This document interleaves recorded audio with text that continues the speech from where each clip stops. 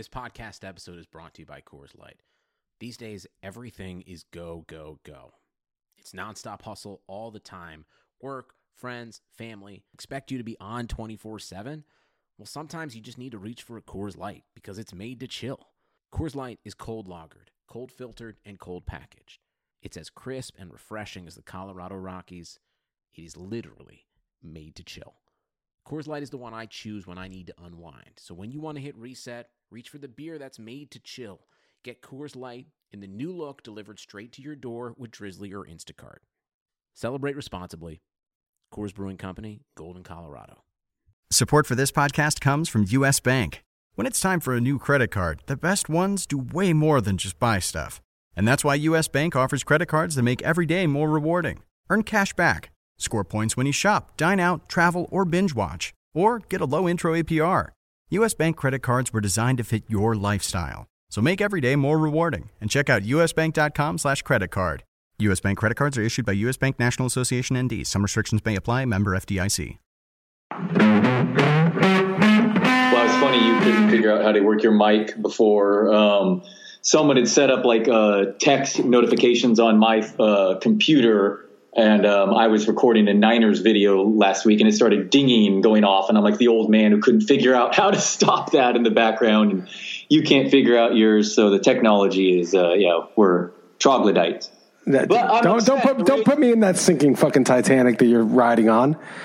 Yeah, I had a little issue setting up the recording, but I'm dealing with cold storage and shit like that, dude. I'm upset is what I am, man. I'm over here in my own tears. Niners, nearly $20,000. And then I first of all, thank you for putting me on blast in XM and asking how much is it. Did I just open up just because I was bragging about that I have a raised future bet, but asking me the exact amount? Would you ask Rufus how much he made on a bet? Yeah, well, we have. Rufus has said he bets like 20 to 40 grand. I think he's said that.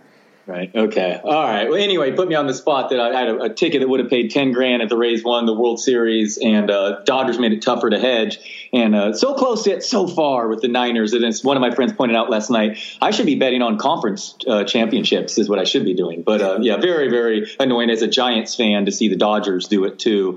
And then the whole COVID situation and the Blake Snell situation too. Very frustrating, Liz. Well, there's so many ways to go with this, but, I despise the Dodgers too. I've been to one World Series game in my life, and I was 10, and it was Yankees-Dodgers. And as a Yankee fan growing up, I didn't really remember the 76 series where they lost to the Reds. I just remember the 77-78 where we beat the Dodgers.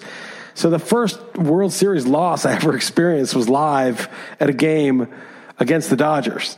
So I've always hated the Dodgers, and then when I moved to L.A., Dodger fans in LA aren't that bad because baseball's more chill, but Laker fans are just such fair weather, nutless monkey, Kobe. It was like a celebrity thing. It wasn't like appreciating a sport. LA's such a shallow and vapid place. I think somebody asked me, well, what don't you like about LA? I'm like, well, I don't like the traffic. I don't like the vapid culture. I don't like the architecture. I don't like the air quality. I don't like the fact that you have to drive everywhere to do anything at all. Otherwise, it's fine. The weather's good. Right. Yeah, the Lakers and the Dodgers. How frustrating is that? And I remember just a couple weeks ago on this podcast, I said my first sports memory was Kirk Gibson homering in '88. That's the last time the Dodgers had won, actually. They had only had two managers win. That's kind of crazy. I guess Lasorda must have done work. Just briefly, then, the Blake Snell thing, I just wanted to bring this up because I heard you talking on XM. And it sounded like to me that I don't know if you watched it, but do you realize that he was in the middle of an inning when they yanked him, right? I didn't know that, but what's the difference? Okay, so it sounded like you were saying that they didn't let him, try to come out there for the third time because he did get an out and then he gave up a hit. And I don't know how much, a small sample or whatever, but what really frustrated me is Betts had incredible reverse splits this year. He hit a 530 OPS against lefties, lost the first two at bats, and Corey Seager, the hottest player in all of baseball, was a lefty due up next. And yet they brought in a righty and removed Snell at whatever pitches. So whatever, Dodgers were the best team, very frustrating. But do you want to talk at all about I heard you rant about it a little on XM about this getting to forest in the trees or whatever the saying is as far as stats. Basically, I didn't even see it, but I just was hearing the argument about it. And it was basically lined up like analytics people versus results people, like obviously has a terrible result. Obviously you leave your ace in, and the analytics guys being annoyed. And then it branched out into sort of a deeper argument where it was like the sense that, oh, well, we never got to see what would have happened if they left him in. And this is exactly what happens when you make a move. You're never going to know. And then also like analytics doesn't say you have to do one thing or another. It's just a tool. There's all these different things floating around. But I think the key point for the people shitting on the analytics of the situation is this. Analytics very well could have told you, you know what, keep your ace in. He's got this many pitches. Pitchers can go through the third time with low pitch counts that are dealing. I mean, there's all sorts of different numbers you could run to make either case, actually. Right. But the point is that only a person overly steeped in a very certain kind of robotic thinking would have taken him out and make that mistake. That's what the beef is. And I think that's a legitimate beef. It's not that analytics just means analyzing available information, data. So you can't say that that's bad in and of itself, but it's only somebody with a very particular kind of belief system that would just do something like that in the face of common sense, where you got an ace, he's dealing, you cited the reverse splits for bets and Seager, but either way, it's like, if your ace is dealing and there's no signs of wear or fatigue, I mean, a little, soft hit is not a big deal. What are you thinking? Just let him pitch through it. He can get to 90 pitches or whatever it is. Or until he shows visible signs of, okay, he just walked a guy or he just gave up a rocket. He left one over the plate. I mean, at some point you see a sign, but it's just the idea that only a person who had gotten sort of lost in the analytics robotic way of thinking would make that error. That's sort of the legitimate beef someone could have. Yeah, and I'll even take it a step further. It's like the human part. Not only was Snell dealing to the point of 9 Ks, 0 walks, and like former Cy Young winner, win healthy, just so tough. But how about this aspect? Nick Anderson came out today and said, "Oh, I was on fumes in the postseason. My velocity wasn't there." That's the guy you replaced him with. How about some? It's not, you talk about they're not just no numbers or whatever. What about that aspect? The guy they brought in is now admitting the day later that he was on fumes. I mean, it's just infuriating. Well, that's basically saying his process was really bad. Even his analytic process was bad. But I think the bigger point, which is a wider point in society, is anyone with any common sense would have stuck with Snell. The only kind of person that would have made that move is somebody who had read too much into this very specific rule of third time through the order. We've got to do this, and sort of robotically following this rule. And this is the danger when you have algorithmic optimized decision making, which is that you basically bet the base rate, right? So we say, well, look, in general, if you're going to play a 162 game season, always take your guy out third time through the order, because the ERA of the guy the third time through the order is like 5 or whatever it is, and it's 2 the first 2 times or whatever it is in his case. And so this is just what you do. And then over time, you're going to be totally wrong on a day that he's feeling great. His pitch count's low. He gets through the first 2 times in the order with 70 pitches thrown. I would, even in the regular season, pay attention to that. But even if you didn't, okay, you're betting the base rate over more often than not, you're going to be right, and you're going to win extra games for having that framework in place. But the problem is that kind of thing where you're betting the base rate and being right more often than wrong only works if your bets are all the same size.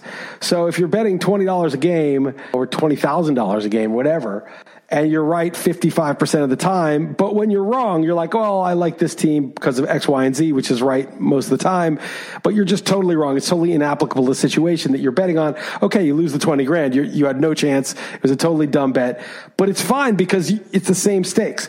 But in the World Series, the stakes are way higher. You can't just say, well, if I'm totally wrong in this situation, big deal, the base rate is such. You're making a huge unforced error that doesn't really matter over the long haul. In the regular season, you can be lazy and just keep applying it. But in the postseason, you need to be very careful that that base rate is actually applicable to this situation. And I think that's the error that you would make if you were sort of a base rate. You're just committed to this course of action. And I think that it's a bigger debate than just baseball, and Jeff and I got into this on the XM show, it's society wide. People deciding for us, what's best for you. You need to do this. The algorithm says that the fewer people get sick if you stay inside for this much time. It's kind of a tyranny of analytics. That's what people, I think, they're articulating badly. A lot of guys don't understand the benefits of analytics or bad calls that people make with their guts all the time, routinely. But there's like a tyranny of analytics, and it's not just the nerds who have sort of started to win the battle in sports organizations.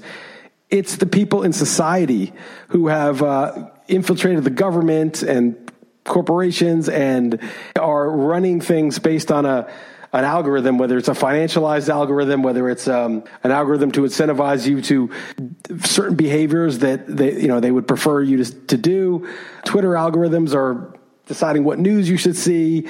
It's a bigger battle than just did he make the right choice taking out Blake Snell. And I think that's kind of what's coming to a head. And it's not like, well, of course I'm going to use analytics for certain problems, but I feel like the tyranny of it, the way people are like, I have data and I'm right. Big data shows this. The science says, whereas science is about skepticism. Science is about, well, I don't know. I have to test that hypothesis. I'm not sure. Well, no, the consensus among scientists say this. Science, dude. And you're sort of like, no, that's religion. You're believing something. I want to actually find out, be skeptical. So that's why it's such a heated thing. It's like, who cares, about some stats nerds in baseball versus some guys who are like, no, man, it's common sense. Yeah, I'm not sure if this is analogous to what you're trying to say, and no doubt the manager was beaten down from upper management about this. He'd been beaten down for the past year. This is what you do. So to him, similarly, he wasn't even making that decision himself. So, here we are. Randy, love the guy, most homers ever for a rookie. He's going to be so interesting in fantasy drafts next year, coming out of nowhere like that. I've heard that Clayton Kershaw is supposedly like legit one of the nicest dudes in sports. But yeah, man, $30,000, so close, but so far, very frustrating. Do you have any thoughts on the Justin Turner situation? I mean, so bizarre. 8th inning of a World Series game taken out with a COVID test, and then taking pictures right afterward, and everyone going crazy over that. Yeah, I mean, it's not smart. Obviously you understand why you want to be with his teammates. I feel so clear about this that I don't really understand why people aren't as clear. I mean, I understand why kind of, but it's just like, on the one hand, people are trying to like kiss you hello and shit. You're like, dude, it's fucking COVID. Just calm down and stop touching me for 6 months. Or people are like, yeah, dude, just come over and party. Oh, the outdoor restaurant, the outdoor seating's full. Let's just go in. It's funny. This British dude I met for a cigar and a glass of wine, friend of mine came in from London, wanted to meet at this like shishi club on the main Avenue Libertad, who's the sort of fancy street. And it was like down, I was like, is it inside? He's like, yeah. And I'm like, nah, whenever you're ready, when you're done with dinner, come meet me. And we went to an outdoor kiosk. And, he was feeling like I was uptight, I think. He'd already got COVID in the UK, so he didn't care. So we're like hanging out outside for a couple hours. Anyway, a month later, Heather sends me an article. That place spread 40 cases. That exact place. So a super spreader was there. Or I don't know, it was that night, but, that place spread it. But the point is, like, to me, yeah, I know you want to celebrate the World Series with your buddies. That's a once-in-a-lifetime thing. So that's actually more urgent than going to a club with your friends. So I actually see that side of it a little bit more. But just in general, you're partying and socializing. The government should have nothing to do with it. You should be completely free to do whatever you want if you want. And so Justin Turner's free to do that. I don't think there's any sort of state involvement in this. But just in general, like, why aren't you just stopping this thing? It's so easy to stop but nobody's doing it. Everyone just follows. People are wearing masks all over the street now in Lisbon. It's getting a little scary because we got 4,000 cases today. It's like serious here now. It's a little scary. Like, outdoor masks to me are dystopian. Like, to me, that's like, no, you're not going to catch it separated walking by yourself outside. Oh, that's like newer to you seeing that now. Yeah, it's a little, there were like, it was a minority of people, then it was about half, and now it was like almost everybody but me. But to me, I'm not sure it'll ever feel normal, to be clear, but I got you. Yeah, gotcha. It's increasing where you are lately. But anyway, my point is, like, I feel like you could stop this thing easily if people just stop doing this shit. Like, when I had to get that license, I'm like, fuck, like, maybe I shouldn't have even gone there. I didn't know until I went. I probably should have just left. But like, all the shit that's going on in restaurants, indoor dank restaurants, like, I'm sorry, but like, it's so obvious to me, like, what the risks are. Just stay the fuck outside. But on the other hand, the scolding of and the controlling of other people is also tyrannical. It's like, yeah, Justin Turner did that. It's stupid, but it was a once in a lifetime thing. To me, that's not like a huge story. It's like just bizarre. I didn't realize day of game, I guess they test game day and then it could come in the middle of the game, come back. I just think that aspect was just, wow, did he get hurt and why did he leave the game? It was just kind of crazy. But yeah, I understand completely what you're saying afterward. Maybe baseball gives them a penalty because they want to, enforce something. Again, I get frustrated seeing people just not able to. The weirdest thing, I don't know if we talked about this last week, but like being unable to resist the social norms. The reason that you're doing something, I like the thing about Turner, which I'm more sympathetic, is you get to celebrate a World Series once in your lifetime with your teammates. Okay, I mean, it's probably not worth it, but that should be factored in what he's doing. Right, he's not going out to dinner. Yeah, absolutely. Right. I feel like, it's a once in a lifetime thing and he probably should have a mask on or something. But the reason why most people are still kissing, or when they get together, they reach for the kiss or the handshake or the hug or whatever, is because they're embarrassed socially to like not be friendly. Like they're embarrassed to turn down the party that has like 10 kids or whatever. They're embarrassed to say no. They're embarrassed to seem like a jerk or an uptight person. It's like social discomfort is driving a lot of this. Just give them the elbow bump or something. Just fucking have some social self-discipline. It's amazing though, but that seems to be driving it. Yeah. Oh, that's a real thing too, though. I mean, that's you're getting judged either on both sides. It's an annoying part of this, but it's yeah. I hear you. What else is going on, Liz, other than me crying about my bet? Things are good, man. I'm thinking about this. So there's this guy I followed. I unfollowed him because he was getting too annoying. This guy, Greek Fire, and he's like part of like financial Twitter. And he has some insightful shit to say about markets, which got destroyed, by the way. I just timed my puts very poorly. He was like mocking Bitcoin because it went down like, 4 or 5% at some point today. Mocking Bitcoin right now is very contrarian. I mean, that is an interesting side to be on here. He was mocking it, and he started calling it tulips, and of course, all the Bitcoiners started like getting on his case and being like, "Timestamp this," sort of like they could laugh when it's at 100,000. And I unfollowed him because he was just so dumb. He was dumb about it. It just reflected poorly on him because it showed how unserious he was about what a lack of understanding he had. You could disagree. You could think, I don't, here's why I don't think it's going to get adopted. And but the tulip thing is just, come on, man, that ship is long sailed. I mean, you can't really be using that. It just means you just had a surface understanding of it, which is fine. Not everybody's curious or put in the time, but don't opine on it like that then. Just say, I don't know what the shit is. I don't understand it. I'm staying away. That's cool. And then he started ducking on Tesla too. And I started thinking, God, I probably sometimes sound like this guy with respect to Tesla, right? I told you I'm going to investigate it more. And then I started thinking about why somebody would opine on Bitcoin as tulips. Well, you're probably a smart guy, know a lot about certain, trading and whatever experience you have in the financial world. I started thinking it's the base rate problem. Generally, stuff like this is a scam. Tulips or whatever the latest fad is, or all the shit coins, those are all scams. So generally, something like this, where it's like, oh yeah, there's this magic internet money, and there's only this many of them, and it's going to, we're building technology. And that person just gave a cursory glance and assumed that it falls under that big umbrella, is what you're, right? Yeah. He's betting the base rate. The base rate is a scam. It's interesting because the base rate people, this is the secret about them. Even the best ones, Rufus is a base rate guy, but he bets, I think, similar amounts on all his games. So it's not like he's getting killed by one wrong bet or anything like that. Mm-hmm. And also, he knows what his strength is. Mm-hmm. But the base rate people, if you really think about it, don't really have any insight in any particular event.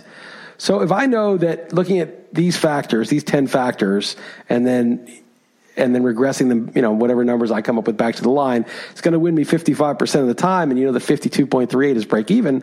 I've got an ATM. I can print money, right? Because over time, I'm going to win 55, lose 45. I'm good.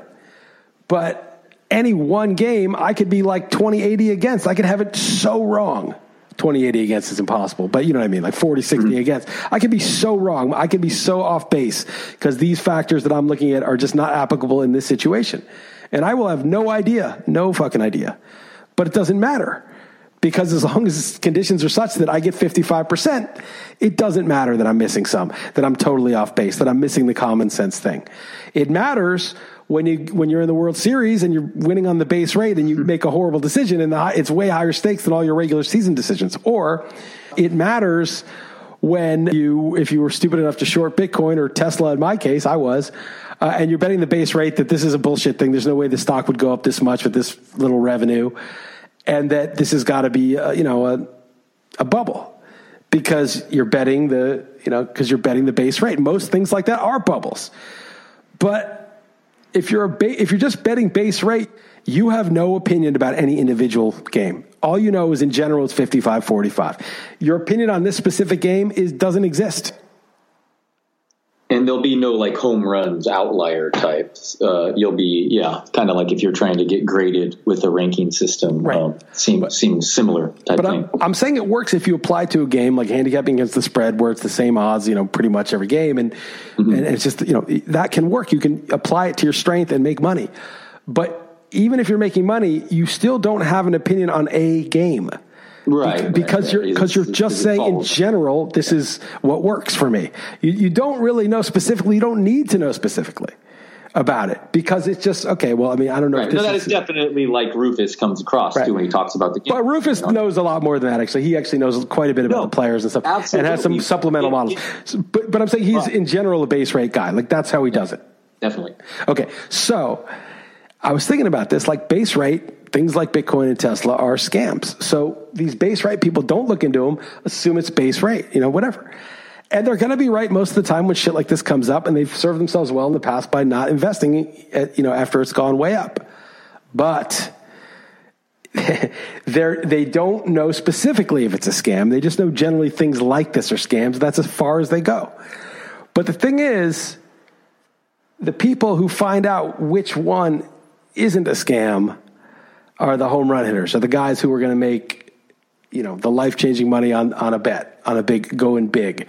And the base raters are your friends. MicroStrategy's already made so much money in their investment. It's silly.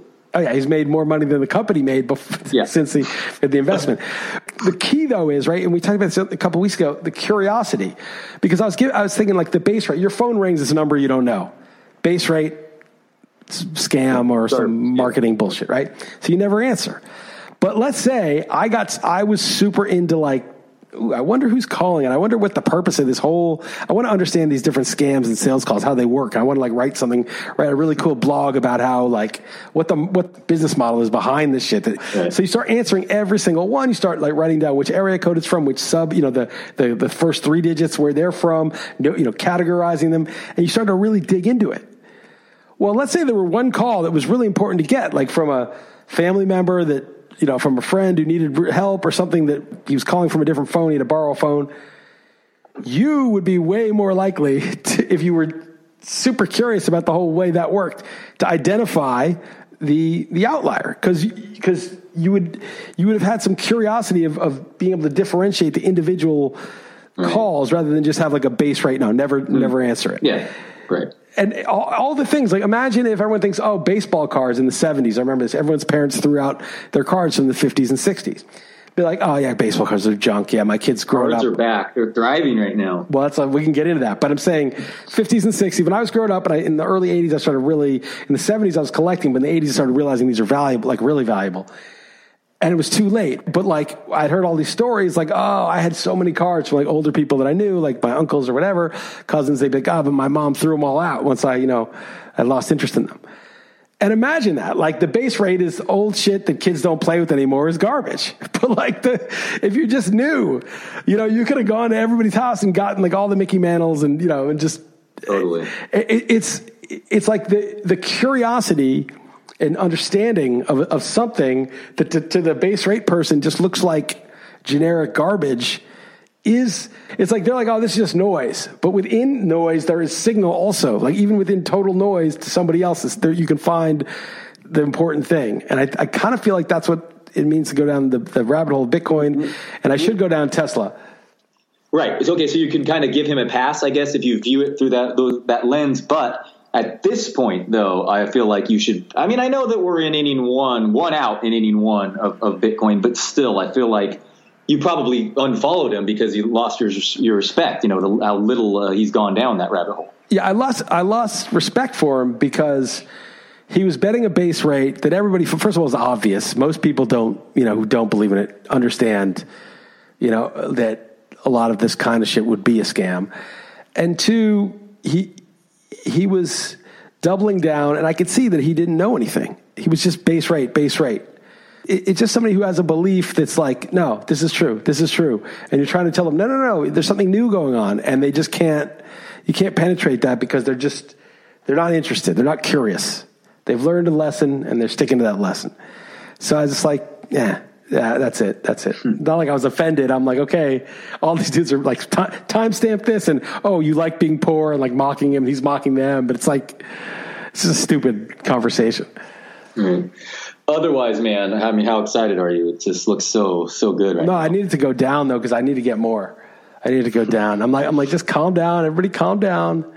In general, the Michael Saylor thing, that video that he had with Raul Powell, and I tweeted it at some point. I might have untweeted it because I don't want to have a lot of Bitcoin in my timeline, in my like historic timeline. They'll probably find a way to transcribe these things, and I'll be busted. I had actually listened to the whole 2 hours the night before, and I woke up to you had texted me that, but it was informative for sure. It radicalizes you because it makes you really see that there's no safe haven for your wealth. That if you've accumulated any sort of savings, there's no safe haven. And if you had it in cash, well, the stocks are finally going down, but they've been going up so much. And I don't know if we talked about this, but I was watching something like, Apple's more than doubled. Amazon's more than doubled, tripled maybe in the last few years. And their revenues are up like 8%. So I don't know if we talked about this last week, but if a stock doubles or triples, but you could say, oh, that's growth, right? It's growing. It's a growing company. No, it went up 8%. It's not growth why it tripled. It's inflation. It's just the dollar is worth less. Not that if the company were growing, then it would double the sales. That's growth, right? If the earnings were double, you could say it grew. No, the cost of obtaining those earnings has now gone up. The asset has inflated. It is inflation. Another way of saying that is your dollar is worth less relative to Apple or Amazon than it was. So if you're sitting on dollars, other people have the fangs, you're like, oh, they're just getting really rich at my, relative to me, meaning my relative purchasing power is going down. And the more that starts happening, the more you start thinking, whoa, like I'm sitting on dollars. Do I want to get in stocks? Well, they're so high. Bonds don't yield anything. And then you get to a point where you're like, like I need to find some place I don't need to get rich. I just need to protect some amount that I've saved so that, as I deal with retirement and other things that I'm not screwed. Yeah, you store value. Some gold was just found somewhere with like a ton of it or so. Yeah. I saw that just supply is so much more than people realize. That Raul Paul, sorry, I messed up his name, but he has a really good Twitter thread too about how Bitcoin's going to take over the world. And yeah, pretty bullish, man. It's exciting times. But it's, other stores of value, which I had looked at a couple years ago during a move, my old baseball cards. And I was wondering if I threw them all out because I just checked. I had a couple Griffey upper decks, and I was just reading a column talking about how it's exploding. But I guess there are like a couple million of those in circulation. Yeah. So my first pack ever as a kid, I bought it for one reason, and I got it. It was the Billy Ripken error card, with the F face written on his bottom. And I got it. So I bought the pack. I think it was Donruss, and I got it. So that was a cool memory as a kid, and then the Griffey card. But you said you want to talk more about that? I mean, it's actually exploding, the market. That's pretty interesting. I've invested heavily in baseball cards 3 times in my life. One in 1982, and that was really, they started overprinting in the 80s. I had a couple Cal Ripken rookie cards. They were briefly worth, $100. And then in 87, when I was 16, I started buying so many of those with like the wood background. And I had probably 100 Barry Bonds rookies. Oh. And those are worth like $1 each. And they overprinted that set, I think, more than any. Right. And so then they basically, they destroyed the value of it, because between like 87 and 90, whatever, they started just printing so many because people were like, oh, these are valuable. Right. I was walking to one every day at one point. So yeah, it was probably my age right there. Exactly. So then I started doing it again when I was about 25. I was living on the Central Coast.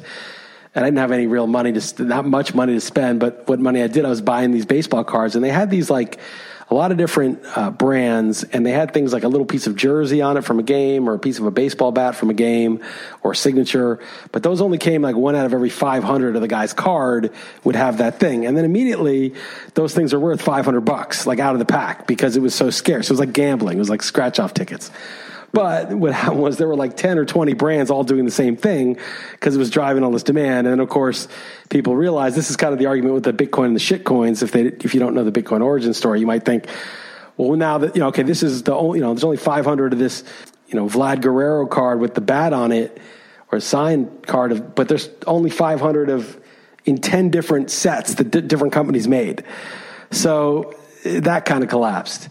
And now I don't know what's going on with these, like Griffey and Bond. Like all those cards are kind of weird. There's some weird like Jeter Chromes and weird shit like that. I don't know about all that. All I know is for me, when I was a kid, the Holy Grail cards were the Mays, Mantle, Aaron, 50s and 60s. And they couldn't do all the shit they're doing. They didn't know it would be valuable, or at least that valuable. Those to me are the gold standard. If you can get like a beautiful condition 1957 Willie Mays or Mickey Mantle, like, that's like, obviously there's like the rare Mantle. Wagner, right? It's like but that's like that's not in the realm. But like I'm just saying, you could get some for like $500 or $1,000 for a really nice Mantle or whatever in the 50s and 60s, and those are beautiful cards. And like even now, like when I was a kid, I used to dream. I had dreams about. I went to a card show, and I bought a Pete Rose with a cup on it for $6, and a Tom Seaver with the cup on it. They weren't their technical rookie cards; they were their first year cards. They had the big cup. For $10, I had $10 my parents gave me. My friend's parents took me to a card show, and I was like, I had dreams about that card show. To me, that was like the greatest thing of all time. I remember trading with my cousin. I got a George Brett mini card that was worth a lot at the time. And looking at those, the books to see the value increase. And their baseball cards were a big part of my childhood too. So it sounds like I probably bought it when it was getting diluted though, right there in the late 80s, early 90s. So all the cards I have, I'm sure, like unlikely to have much value now, despite its people getting re-energized with it. Yeah, I think so. I mean, you could look up whether there's anything valuable from that era and see if you have one, but chances are you don't. It'd be hard for me to take it seriously. I just think it's inflation. I think there's too much money chasing too few stores of value, and people are looking at art. Mm-hmm. Digital art, I heard, is a thing. That's another thing. Yeah, all this shit. But like, maybe, I mean, again, it's like, I don't want to dismiss it. I guess you'd have to understand. I understand baseball cards. I understand the appeal of them. I mean, I really do. I loved them when I was a kid. I don't know that they'll hold value for like the general public, but this, Bitcoin's a whole different thing. It's literally being able to transfer money, value, wealth across the globe instantly and store it securely at the lowest possible cost. I mean, the more you think about like how revolutionary that is, like, where are you going to put your gold? You're going to put it in your closet? Bunch of bars of gold someone can just take out of there? Totally. How are you going to pay for a house with gold? How are you going to figure out how much, to make sure how pure it is? How are you going to ship it? Michael said, we're saying to take $100 million worth of gold. I don't know if I said this last time, so stop me. But $100 million worth of gold costs you $250K to ship. It's like $5 with Bitcoin, $100 million to send. That's just insane. Sorry if this is too inside baseball, but can you explain, because I'm just curious, I'm sure I've read it, but just didn't sink in, what the difference of a lowering hash rate means? Because I know that there are multiple factors that's happening in China now, weather being one of them. But what does that mean of hash rate going higher or lower? I don't really know. I don't know. You don't know that. Okay. No. All right. Okay. But it's amount of, the actual miners, what they're doing, the actual how many blocks are being mined or how, I don't know. Something like that. Yeah. I hear people talk about it.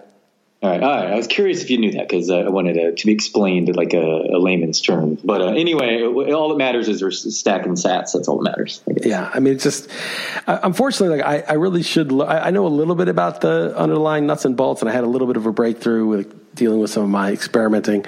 But I'm not a programmer. I understand the theory behind the tech. I don't entirely understand all the tech. I wish I understood it better. But like, I want to understand it because I think it's important to know as much as you can, but I'm not really interested in that. I mean, I'm interested in it, like, again, just as like sort of knowing, but I'm interested in the use case, the transformative power of having something that is independent of government and control of somebody else and third parties, and this new thing that's so ridiculously advanced, and the possibilities you can't even fathom the things that this will lead to. I mean, now PayPal. It's just so many more people are talking about it, and it's going to. I mean, Michael Saylor made a good analogy. He said it's like steel. You think, okay, steel is what alloy, and you're like, well, big deal. They invented steel. Okay, you made this metal. Like, what's the big deal? It's a good building material. Well, now you can have a 100-story skyscraper when the highest building was like 6-7 stories with bricks and wood. The capabilities of what you can do, and the bridges you can build, and the airplanes with aluminum. You can't build an airplane out of wood. It's not going to work. You can't build out of steel. It's too heavy. These things are game changers. Like once you have aluminum, well, suddenly we're like flying like 300 people at a time, thousands of planes at once all over the world. Like that's transformed everything. And so when you start to have a new capability of like, well, you can move vast amounts of money without worrying about security very much, security's much easier, cheaply, and you don't need a third party or a custodian or a green light for someone else. What's that going to do to the ability to create and build things, business-wise and technology-wise? It seems like we can't quite fathom how that's going to change things from the way the old system is. Super excited for sure. No, the future is definitely heading that way. It's going to be talked about more and more. It really is. I feel like going to blow up soon. But it is the thing going on. Like, Michael Krieger, a guy, like, he tweeted out that he was like, if you just listen to like the mainstream political discourse about shit, you'd have no idea of the stuff that's really going on in the world. Like the crazy developments. Like, this is such a big transformational technology that's happening before our eyes. It's the internet, but it's maybe as big or bigger happening before our eyes. And I'm just like, I'm getting radicalized by this shit. I'm just like starting to believe like, this is going to be, all this other shit is kind of a sideshow. I mean, it's crazy. And there's an election coming up in 6 days. Yeah, I was just going to ask you about that. Any thoughts on that? People asked us, I won't make a prediction, but if you're looking at Nate Silver or whatever the conventional pundit wisdom is, I don't know who's going to win the election, but I'm definitely taking Trump against the spread. I'm definitely taking the points. I don't know who's going to win straight up, but I'll just handicap it with the points. I think I would be, I just think there's a good chance, a better chance he wins than people think, but I don't know who's actually going to win. Yeah, Nate Silver made a tweet condescendingly making it seem like it would take a miracle basically for Trump to win. But then, of course, he always does say, we did give him a 30% chance last time. That's 30% is not zero. I thought it was like 17% he gave him last time. Yeah, I'm not sure exactly. But he definitely acts like this is a foregone conclusion. And a Rasmussen poll just came out having Trump in the lead. So I mean, I'm with you as far as if any taking the points. I'll tell you something. The critique of Nate Silver. I don't get into all the stats that deeply either, but it's Nassim Taleb and this other guy I follow, Harry Crane, who's like a statistician. He says that these probabilities can't be real. And I always have beef with this with these NFL probabilities, like win probability in a game. Team will get like 90. It was like, they were 98%, and then they were at 60%, and then they were at 20% after this play. Yeah, right. And I'm like, okay, so you're telling me that it's like, say it's like 95% that Trump wins, that Biden wins. But then 3 days from now, it's 50%. But there was like a 30% chance it might change drastically in 3 days. So you're like, well, it's 95 now, it's 50 then because things changed. But there would have to be such a slim chance of things changing drastically for those two things to be true. If it's 95 today and 50 later, or it's 99% win probability and then 1% after a big crazy play happens. Right. Your 98% was way off base if all it took was a 33-yard pass to suddenly make it. That's exactly. Right. If there's like a 20% chance that it changes from 90 to 20 or something, that's not 90 anymore. Right. There's something wrong with that structure because it's not taken into account. The polls, if they stayed like this, would be 90 going into election day, but then they can change, and then so you're not taking into account something that's the change possibility. You're not accounting for that properly. So there's something off about it. Again, I don't know. It appears it's going to be a ton of people voting, which is nice. It does appear that like the early numbers are just like out of control, record break. I mean, obviously record break. Well, but of course though, because they're not going to go to the polls. Those people, Right. I don't think the numbers mean it. How can they know anything? Oh, there's so many early votes. Well, yeah, because it's COVID, so they don't want to wait in line. That's true. But I've heard that so much, like, oh my God, there's record-breaking turnout. Well, that's ridiculous. It's like no shit. They're taking mail-in ballots that you didn't even have to. You didn't have to do the absentee application process. Yeah. So of course there's more votes, and people don't want to get in line. I think there's a couple things that are a little dangerous for the Democrats. So the media is selling a lot of fear around COVID, and imagine like you're one of the people on the 20 to 30% most fearful spectrum of that, and you're probably more likely to be a Democrat because this is kind of split on partisan lines to a large extent. Now, I think a lot of the people who do nothing are also very fearful, but they're so fearful that they can't even, if they even take it seriously, it would be too much for them. There's two ways of handling fear: denial and panic, right? So you have the Democrats panicking, the Republicans in denial of those who are fearful. So, but the denial, you'll still vote. But if you're panicking, you may just think, well, the polls look pretty good. It's not going to make a difference. I'm going to stay home. I don't want to go in. I haven't left my house for a while. I haven't gone to a crowded place. I've been doing everything I'm told to do. I think we have this. Don't you think that's going to happen for like a non-insignificant amount of people that are just not going to, they're going to plan to go to the poll, but then they're not? That's entirely possible. Yeah. Though there's a lot of variables this year that I mean, that's a great point about obviously no shit. The numbers are so early because of that. I mean, that is, I don't know, man. There's a lot of other factors. Like, how about a Biden scandal breaking right before, or is it not a scandal, as they said on 60 Minutes? Did you see the 60 Minutes no. with Trump or with any of them? Because I know that you don't care about that stuff, but the unedited one that he released was the funniest TV show of the year for me in a non-ironic way. Just how combative they were. I have not laughed harder in 40 minutes. I'm dead serious about that. But I'm a sick individual. But the Biden stuff happening, I know that Tucker is like just interviewed I forgot. Yeah, I saw that. I mispronounced his name. And then now Pennsylvania is having legit riots, severe riots because and Pennsylvania is a swing state. So like there's crazy stuff happening a week leading up too. I mean, it's crazy. No, times. Dude, that Hunter Biden shit, and this is what's driving me crazy. Vote for Biden if you want. Honestly, if you want to vote for Biden, you hate Trump, disgusts you, despise the guy, vote for Biden. I mean, vote for whoever you want. I mean, I don't tell people who to vote for, but it is just making me ill to say, well, he's a decent guy. At least he's a decent guy. This is fulfilling it's like, where the fuck are you getting that from? He was credibly accused of sexual assault. He voted for the Iraq war that killed 500,000 people. He voted for the crime bill and helped usher it in that put like 1 million black people in jail that, for like bullshit crimes, a lot of them. And then, now apparently like there's at least strong evidence that he's credibly accused of having some sort of arrangement through his son of access from China. And his son got paid a lot of money, and they're on tape. The guy's on tape with his son talking about it, and there's text messages and good evidence. Now, nobody wants to investigate that, and anyone who is not interested in knowing this is fake news. It's just they're dropping this before to try to derail it. But this one guy tweeted this, and I think this is true. He's like, all the stuff that they accused Trump of, and they made the Mueller Commission investigate, seems to be likely of Biden, except with China instead of Russia. Now, again, vote for whoever you want. I don't know if it's totally true, or maybe I'm being played and there's some other angle that I'm missing. Who knows? We don't really know. I mean, this looks pretty good.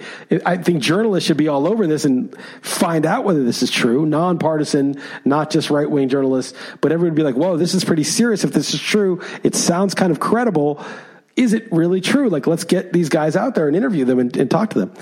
They're not going to do that. So, but whatever, it's shady, and all this stuff is going on. Like, if you want to vote for him, but like, don't tell me what a decent person he is with all this shit. Like, go in eyes open. Like, what the fuck is wrong with you? This isn't a cartoon where Trump's the villain and he's the good guy. I mean, you have that unrealistic a view of politics and world power and how it works? You think one guy's good and one guy's bad? Well, he's got his flaws, I realize, but he's a decent guy. What the fuck is that? What the fuck kind of, what are you fucking, are you out of your mind? You have no idea if he's decent or not. And based on all the shit that he's done, he's got a hell of a rap sheet for horrors that he's created on many human beings. And like, but it's your opinion that he's a decent guy? What the fuck? You know? Again, hate Trump all you want. I don't care. I'm not invested in it. It's just sort of like, you're really buying this fucking narrative? Like, you know, Jeter's the good guy, A-Rod's the bad guy, or Manny Ramirez is the bad guy, Marshawn Lynch was the bad guy, now he's the lovable good guy that eats Skittles. Allen Iverson was a bad guy, now Allen Iverson, everyone loves him. The media spins these stories, and then you realize how false they are about all these different players and people.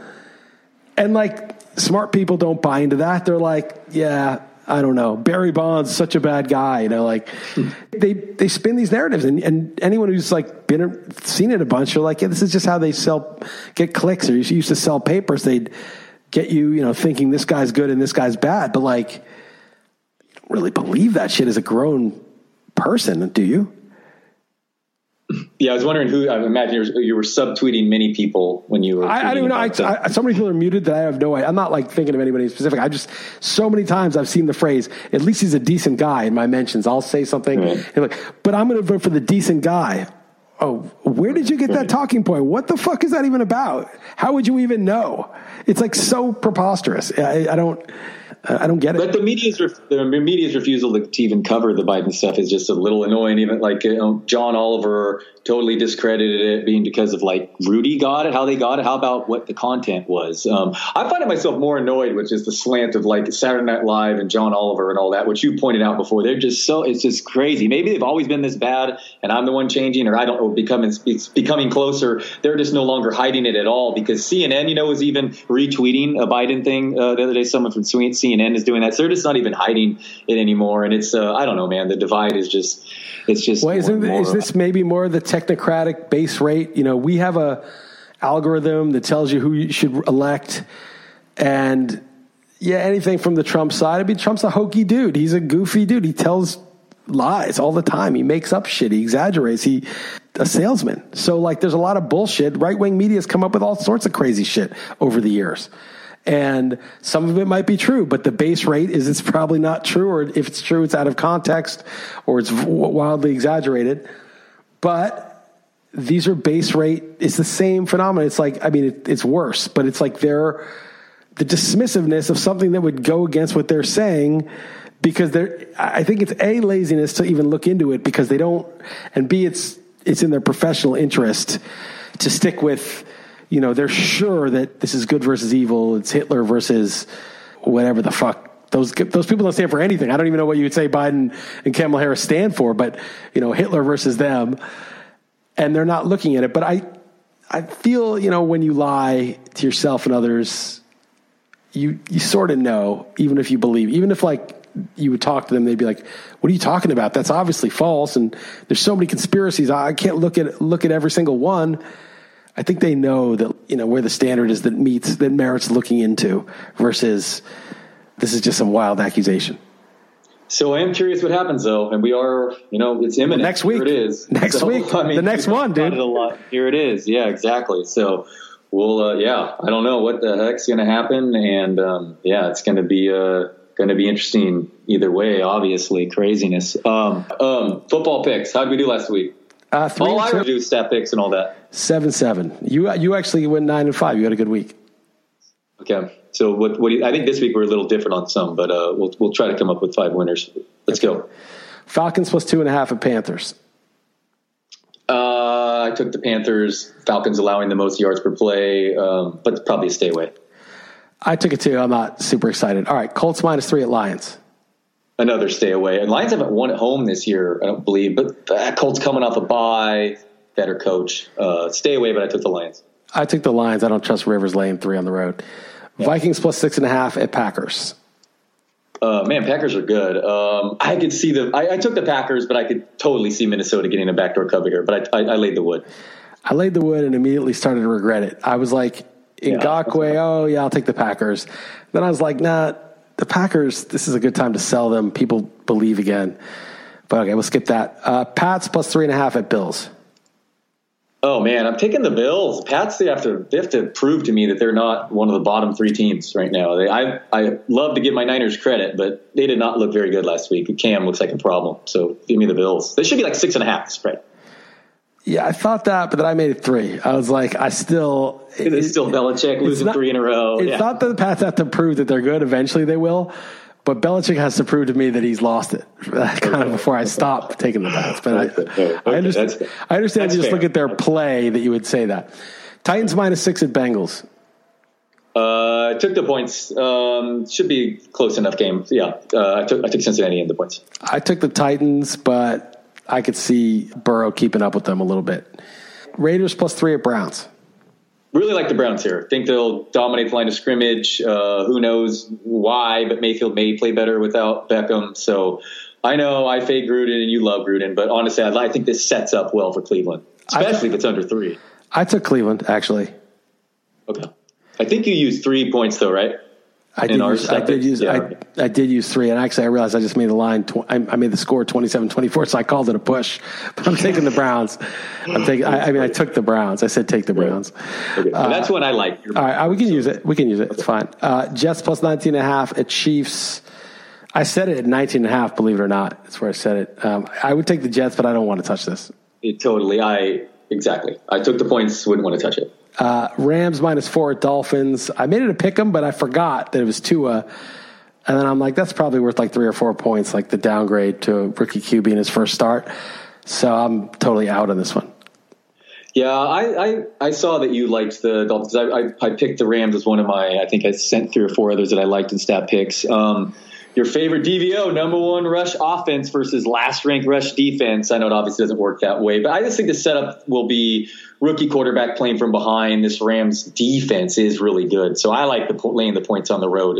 I know it's just probably the sucker side though. The Dolphins they crushed the 49ers in San Francisco. Like, this team is not soft. I know, I know, and I don't want to make it a narrative like a rookie's first start against Darnold, but I think it does. And Dolphins off the bye at home, and the Rams on a short week on the road, cross country. I know. Henderson's going to go crazy, and their good defense is really good. But I hear you. It's fine. That's fine. We don't need to use that one. Okay, Steelers. I don't care if you want to use it. We can. Steelers +3.5 at Ravens. I made the Ravens my best bet. I made this line 5.5. I just feel like the Steelers got lucky last week. They're not good enough to be 7-0, and the Ravens got a bye week, and they're going to get healthy and right, and their defense is going to dominate. Yeah, this is one where we disagree because one of the other teams I sent in I liked was the Steelers. Because why is this only 3? I think the Steelers are a better team outright. I don't love the setup, 1 bye and 1 team undefeated, and the Steelers are going to lose a game. But to me, this is going to be absolutely right down to the very end, coin flip. Either team could win. So if you're giving me more than 3, I will definitely take the Steelers. Maybe they use the bye week to fix the passing offense. Now you could argue that Roethlisberger hasn't looked great either, but the Ravens passing offense looks like a problem to me. So against this defense, I feel like this is a coin flip. So getting more than 3, I like Steelers. Okay, I made the Ravens my best bet. I'd like to use it. I know, that's fine. We can use it. It's fine. Whatever. I'm not going to get too worked up. We also have a losing record, so we're not right. Yeah, I'm not. The stakes are low at this point. Yes, yeah. Saints -4 at Bears. I've been on the Saints all year. They keep losing, but I'm switching. I didn't switch on purpose. I just made the line what I did. No Michael Thomas, probably. No Emmanuel Sanders. On the road, outdoors, cold weather for Breeze. Good defense. I know I'm going to get screwed because the Saints are going to suddenly show up, but I like the Bears here. Yeah, let's use them. I'm with you. Okay. Let's use them. Yeah, totally. I mean, Montgomery's so bad, and it's hard to, how are they going to score? And Allen Robinson's concussed, though. He's concussed. Yeah, I know, but still, I think it is the side. Their defense is good. Yeah, I think really Breeze. I don't think it's it's terrible for Breeze. Yeah, I agree. 49ers +3 at Seahawks. I was a coin flip. That's where I set the line. I took the Niners, but I don't feel strongly about it. Yeah, I did not love a best bet this week, but I made the Seahawks my best bet. This is just 3, man. I think the Niners all those injuries is going to catch up to them. I know the Seahawks just played 5 quarters, but Wilson off a loss, Niners off two underdog, underdog wins. And Were they favored against the Pats? What was it? It was 2.5 either way. Who was favored? Yeah, no, the Pats were favored. Yeah, okay, all right, underdog wins. But they, after 2 being favored by 7-point losses, interesting. But I think it catches up to them, all these injuries, and Russell Wilson doing, that offense is so good. So I fear that's a bad setup going to Seattle here. Okay, we can use it. I don't feel strongly. To me, it was a total coin flip. I easily could have taken the Seahawks. I love the respect. The Niners, I mean, that's crazy. So would they just easily be the best team in football if they were healthy? I mean, you realize that they have like 10 of their 11 starters on defense were out. I mean, everybody would be a lot better if they were healthy, but the Niners would be very good if they had Bosa back and Richard Sherman. And D Ford, and Richard Sherman, and Solomon Thomas, and the linebacker, and all the offense. Yeah, they're four-string Mostert, like all those guys. Yeah, I mean they'd be pretty good. It is what it is, man. There's a lot of teams that have Eagles. Yeah, think about how loaded they'd be. Although the Eagles, the problem is they're all so redundant. They just need half of them back. Like the Niners, it's like all their best players pretty much, and their third string center, things like that aren't talked about. Niners are the third string center, but the Seahawks defense isn't any good. I actually kind of like Jimmy G as like a cheap DFS option here. My guy Ayuk is looking good, but man, Russell Wilson's definitely gonna cook here. Okay. Next, Chargers -3 at Broncos. I took the Broncos. I think it's a good buy low. They weren't looking that bad. They just had some disastrous big play turnover stuff against them. I love Justin Herbert. The guy's so good, but laying 3 on the road, I'm taking the Broncos. Yeah, I'm with you here. It's everyone loves Herbert now, as they should. It looks like a star, but it feels like this side to be on is Denver here. Agreed. Cowboys, the only lines I could see were 3.5 and 7.5, and because I don't like to cheat my record, which nobody would suspect because I'm not doing very well. I made it 7.5 because I have it at 10. This is so it's 7. I don't know what the line is, but I'm taking the Eagles easily. Yeah, we'll look at the Super Contest lines, but I'm with you. It should be closer to 7.5, and I would lay the wood still because, the defense should eat up. And now Andy Dalton missed practice even Wednesday, too. I don't think Dalton is the absolute worst like everyone thinks right now because that first game, Zeke, 2 lost fumbles, Gallup a dropped touchdown, and at Washington with that offensive line, I think it was a disaster. I mean, I ranked Washington Philly, though. Number 2. They're at Philly. No, right, totally. No, this is another horrible setup. But I mean, moving forward, I feel like that could be not the absolute worst like everyone feels now. But yes, this is another horrible one with banged up offensive line and Dalton missing practice Wednesday. Totally agreed this. I'm just saying, moving forward afterward, I feel like the CD Lambs of the world won't be droppable is what I'm saying. But this week, another horrible setup, and I would lay the wood. Yeah, okay. And then Bucks -10.5 at Giants. Right at the end, I want to just go into a theory I forgot about this, but Bucks -10.5 at Giants. I took the points, but when I was just recording a pod with P and L, talking through this game, I'm like, oh man, maybe I should lay the wood here. I'm going to probably use Tampa in a 2-strike survivor I'm in, but I held my nose. And Danny Dimes went 5 weeks without recording a touchdown. How's he going to score this game against Tampa? Tell me how it's going to happen. Well, they've been off since Thursday. They got 11 days of rest and prep. Tampa maybe have a sort of a look-ahead game where this is an easy win for them. They're sort of flying high. Everyone's talking about them as a Super Bowl contender. I think the right side to take is the Giants. They could obviously get killed. I saw a stat that I retweeted that Danny Dimes has had pressure on 43% of his dropbacks, and the second highest is 33%. So he is running for his life, and the theory I have, it's not a theory, it's obvious. But whenever I watch a football game these days, it's just the better team is the team that's pushing the line back into the quarterback on defense and protecting their own quarterback on offense. It doesn't matter who it is. If Baker Mayfield has time, he'll shred the Bengals, right? He'll carve them up. If Phillip Rivers has time, he'll shred the Bengals. If these guys are under duress, they're terrible. I think QBs are so, Russell Wilson, Pat Mahomes, maybe 2 or 3 guys can be under duress and still make plays, still function sort of.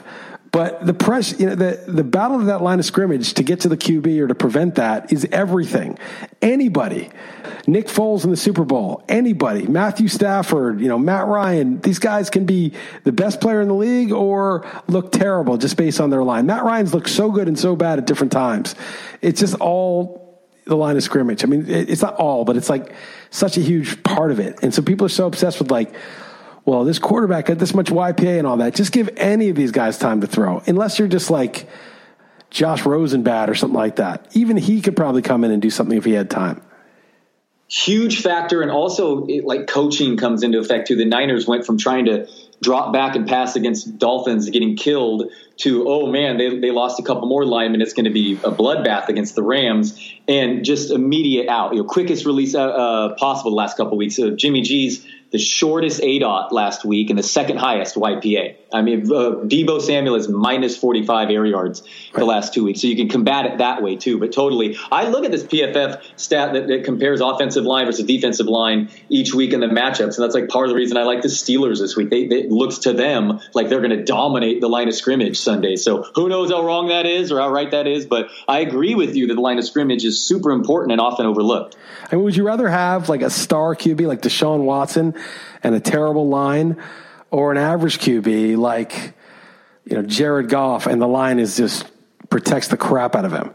Yeah, the coaching in the system and the line is. But the problem is, I would like the latter, but the problem is it takes more to be right. It just takes more to. You need everything. Oh yeah, you need 5 pieces, right? It's like, quarterback's most important because you got to have 5 different linemen. Now, probably if 3 of them are excellent or 2 of them and 2 are adequate, it's probably an excellent line. You don't need all 5 to be Pro Bowlers to have the best line in football, but it's just more moving parts and the cohesion between them and more injuries that more guys can get hurt.